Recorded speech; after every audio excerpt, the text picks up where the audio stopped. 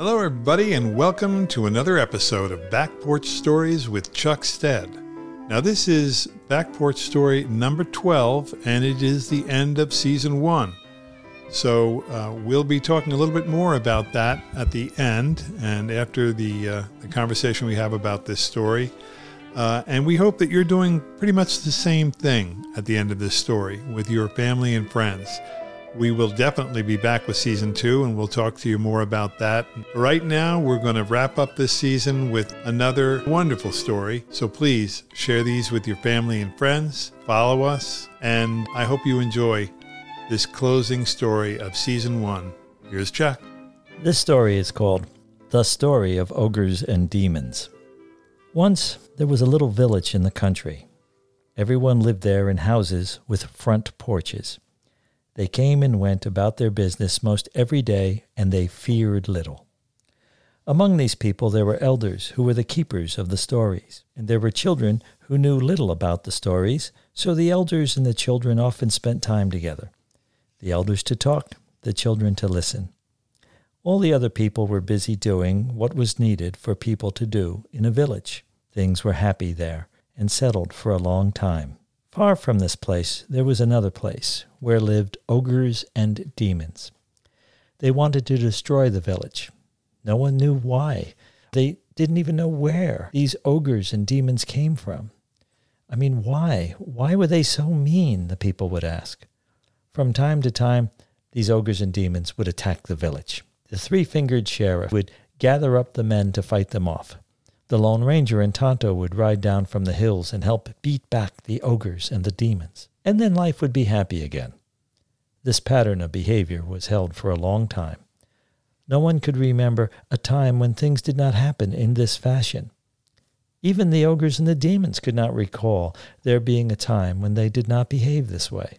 One day, a road, a very big road called the Thruway, was built. It was called this because it went through things. Mountains and rivers and villages. After this thruway was built, things settled down again, only a bit noisier because of the traffic. Some time later, it was noticed that the ogres and the demons had not attacked in quite a while. In fact, folks could not recall when they were last fought off, the ogres and the demons. When were they here? Didn't they used to come all the time? So a council was held with the three-fingered sheriff in charge. The Lone Ranger and Tonto were not to be found, as it was not the night of their television show. It was the night of the Beavers' show. He and his family sat in the back of the village hall looking very tailored and neat. They didn't speak. Everyone wanted to know what happened to the ogres and the demons. They knew it had something to do with the Thruway, but beyond that they could not figure. It was decided that 2 should be picked to go over the mountain and find the ogres and the demons. Out of the many volunteers, Grandma Huldah was picked, as it was believed she was the best baker in the village. This was considered an important skill in case an offering of chocolate cake was needed. The other one picked was Walt, my dad, as he smoked a pipe and seldom spoke. These were important skills as well, for they might need to smoke a peace pipe in order to talk with the demons and the ogres, and they all agreed the less said, the better. They had only one question in mind. Everyone in the village was at the council except Tessie, my mom. She refused to go. She said there were no such things as demons and ogres, for crying out loud. She said the village was living in the Dark Ages, and that all they needed to do was to turn on the light. She said this despite the fact that she had actually been there when they had attacked. She did not recall them attacking. Oh, well, they were just some out-of-towners, and they were having a picnic, and it got out of hand. She was appalled that the villagers would actually shoot rifles at picnickers. So off they went, Walt and Grandma Huldah, to find the place of the ogres and the demons. Walt carried his pipe, tobacco, and some Wrigley chewing gum, and his rifle. Grandma Huldah carried a basket filled with chocolate cakes. They crossed a bridge over the Thruway, and then they went up over the mountain. Now, Grandma Huldah, Walt's mother, well, they had never been on such a long walk before. As they tramped along a footpath, she reminded him to tie his bootlaces, wear the hat in the sun, be careful about that darn pipe of yours. For Grandma Huldah, all this walking through the woods alone with Walt was not easy. He was very quiet. He smoked too much. He had this nasty spitting habit. By the time they crossed down into the next valley, they were walking pretty far apart. But soon they came back together. There before them was the village of the ogres and the demons. It was unlike anything they'd ever seen. All the houses looked very much the same.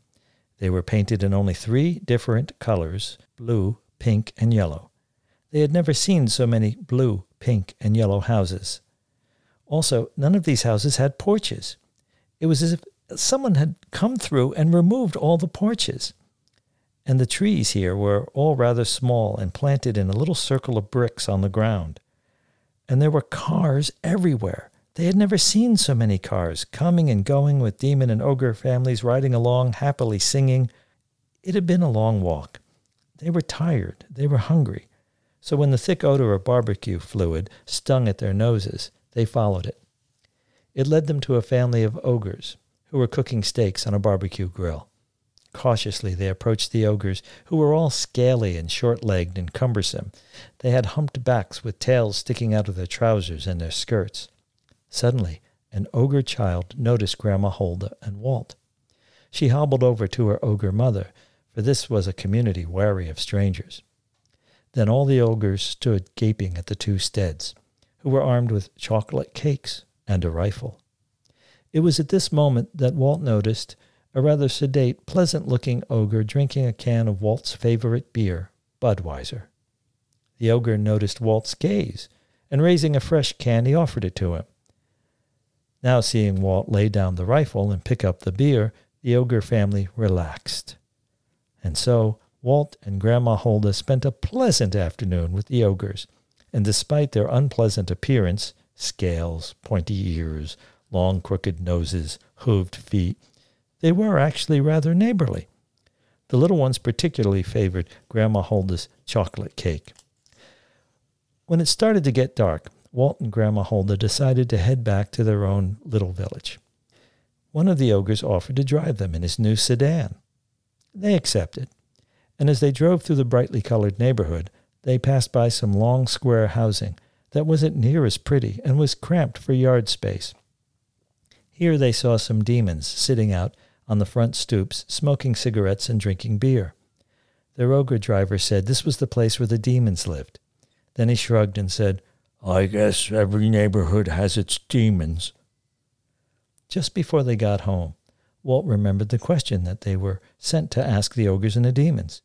In all the socializing, he had somehow forgotten.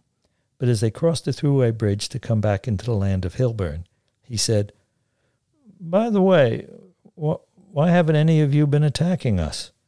Grandma Hulda hushed him, saying it wasn't polite to ask this. But their ogre host slowed down on the bridge, overlooking the traffic speeding beneath them in both directions. He rubbed his dark, protruding brow with a reptilian paw, and then he said, "You know, somebody brought that up just last week. Don't know, really. It seems like it was so long ago. Can't remember how it even got started, but, well, with one thing and another, you know, mortgages, kids, braces for their fangs. Well, I guess we just don't have the time anymore for that sort of thing." And so it was. After that, the village had to go on without ever again rallying to their own defense. The old sheriff and Grandma Hulda used to reminisce about the old days. But most folks were glad not to have to fight the ogres and the demons anymore. The elder storytellers moved to Florida. The children watched TV. Folks came and went, as they always do, and no one seemed to mind adjusting their clothing for their tales.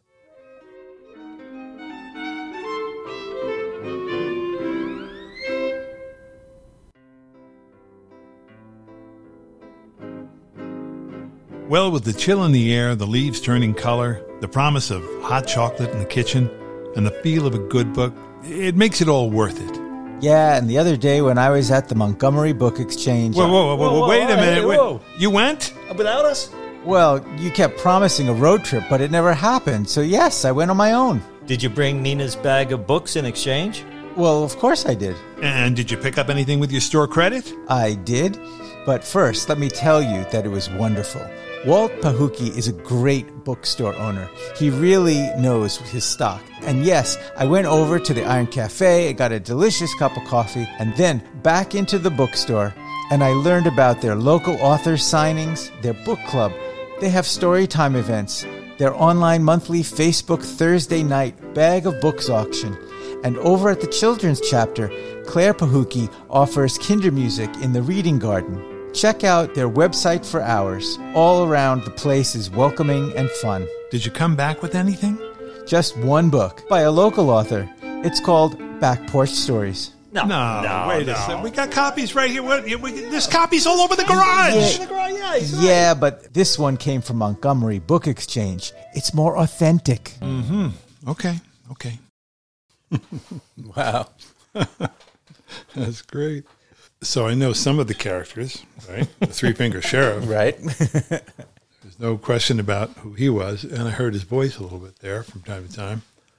Help me align everybody else, because I'm not smart enough to figure it all out. Well, wait, let's see if I can guess. Okay. So the demons and the ogres are all people moving in after the thruway is built, and they don't have connection to what was there before. Sounds good. Okay. Some of them are from the big bad city. Perhaps, yeah. Okay, and some of them might not be the same color. Could be, yeah. Some of them might even be, let's say, Native Americans or something. Well, I think Native Americans who were already here would be considered part of this Part of group. the city, yeah, right. Part of this group in Hillburn. Right. I think for me, it's mostly about different people. Yeah. Encountering different people with different ways and the fears of the other.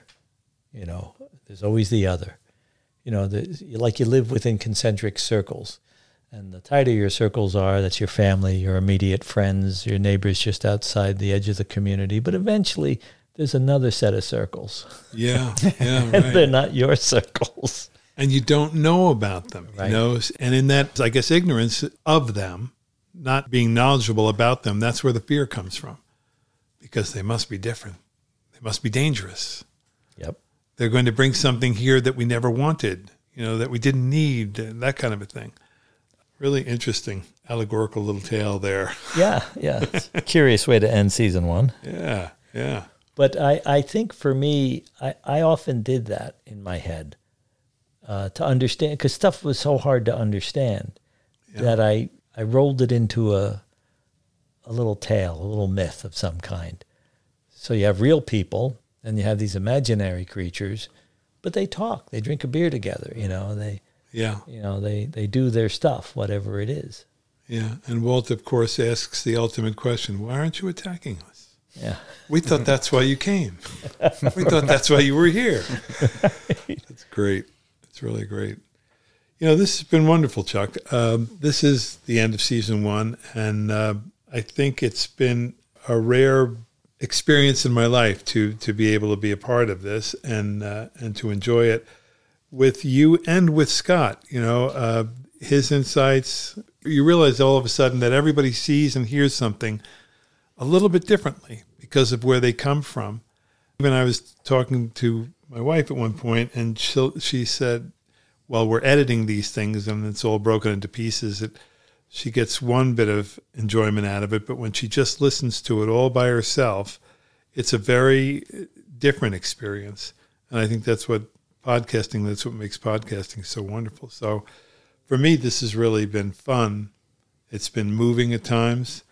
It's been really unearthing some memories, because all of your stories are based on people that you knew and times that you knew, which is what makes them, I think, especially wonderful. I feel really lucky to hear them, because they remind me of the people that I love so much that haven't been around for a long time. But they all have meaning, and they all keep the meaning and the people behind the meaning alive. And if there's a better reason to do anything, I can't think of what that is. So that's my little summation of season 1. But Yeah, and piggybacking on that, I met you when I was 18 at the Nature Place. And so for my entire adult life, I've lived with these characters, not as a first person knowing the original people, but your personification of them and the stories that are woven together through that fabric of your growing up years. So they have become part of my history in terms of the almost like the lore.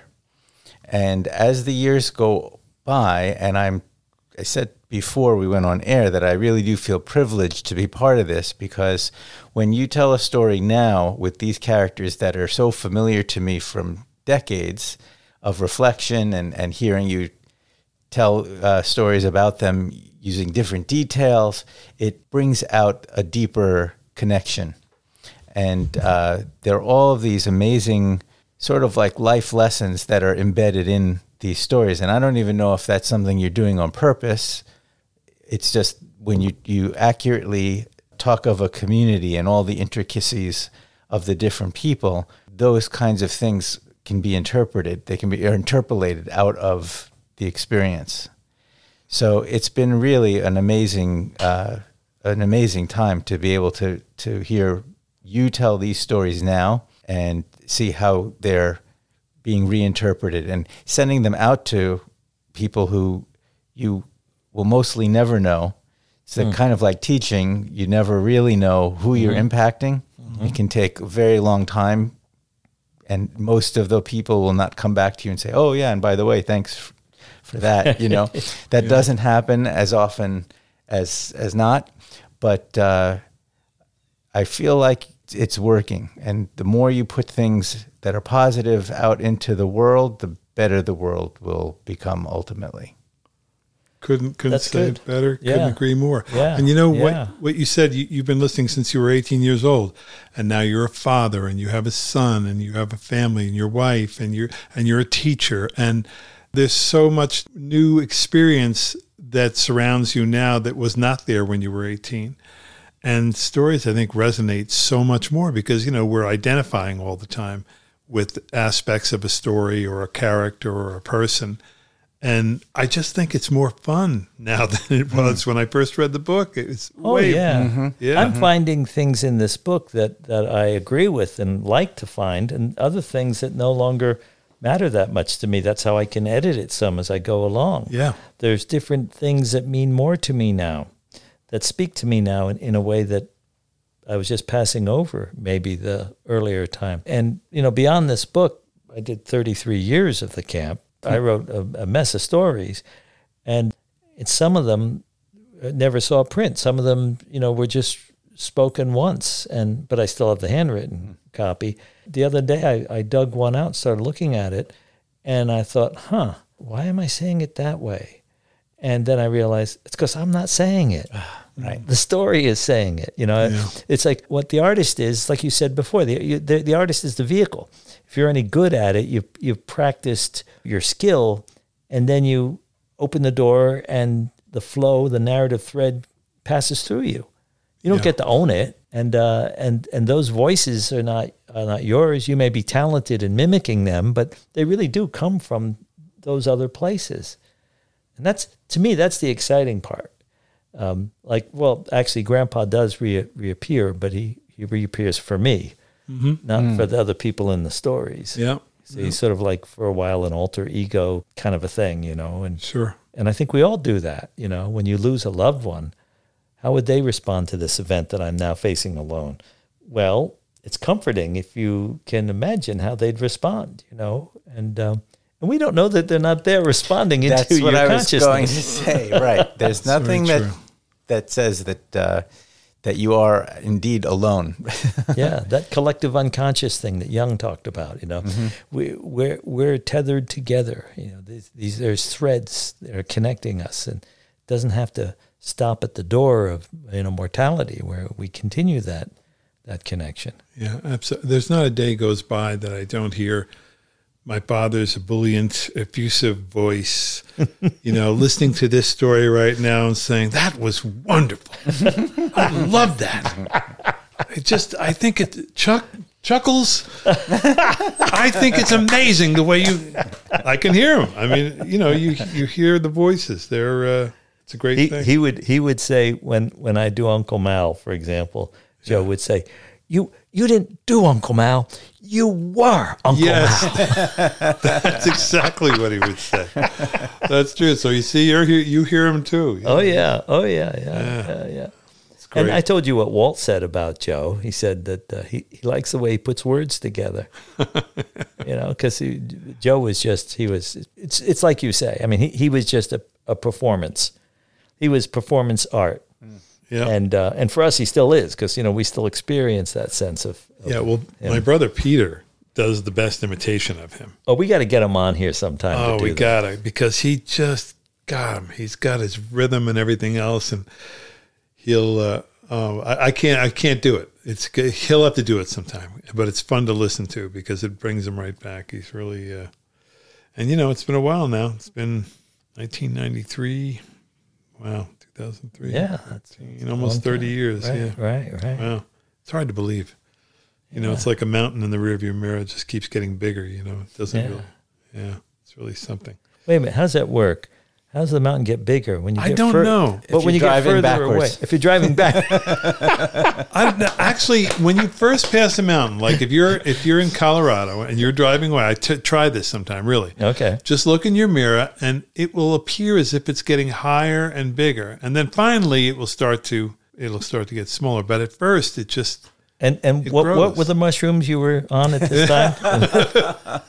Well, actually, now that you mention it, who knows? I was never in Colorado. In fact. You got to go. It's really beautiful out there. Well, this has been an experience, a wonderful experience. And a privilege. Thank you. We're going to do this again. Yeah, absolutely. I think we're going to get back together probably in the fall and start season 2. And I think season 2 starts probably when this one happens. It's like right in the middle of October. So season 2 will start up shortly before Halloween. Yeah. And that means we can tell a good Halloween story. We can do some Thanksgiving material. We can do some early winter hunting stories. And and then, of course, the holidays, There'll be a solstice. Oh, boy, my wife still wants me to do the solstice story that it's at the end of the book, because there's good Ricky Cramshaw and Cindy Maloney scenes in that one. And we'll see. I'd have to break it up into shorter chapters or something. Yeah. Well, I'm looking forward to that. I really am. Who knows where this will travel next, but we're off to a great start. So thank you, Chuck. Yep. I'm having fun. You guys having fun? Oh, it's great. Yeah. It's great. You bet. This is fun. Okay, I hope you guys listening to this are having fun. I'm sure they are. Yeah. See you in a little while. Yep. Bye-bye.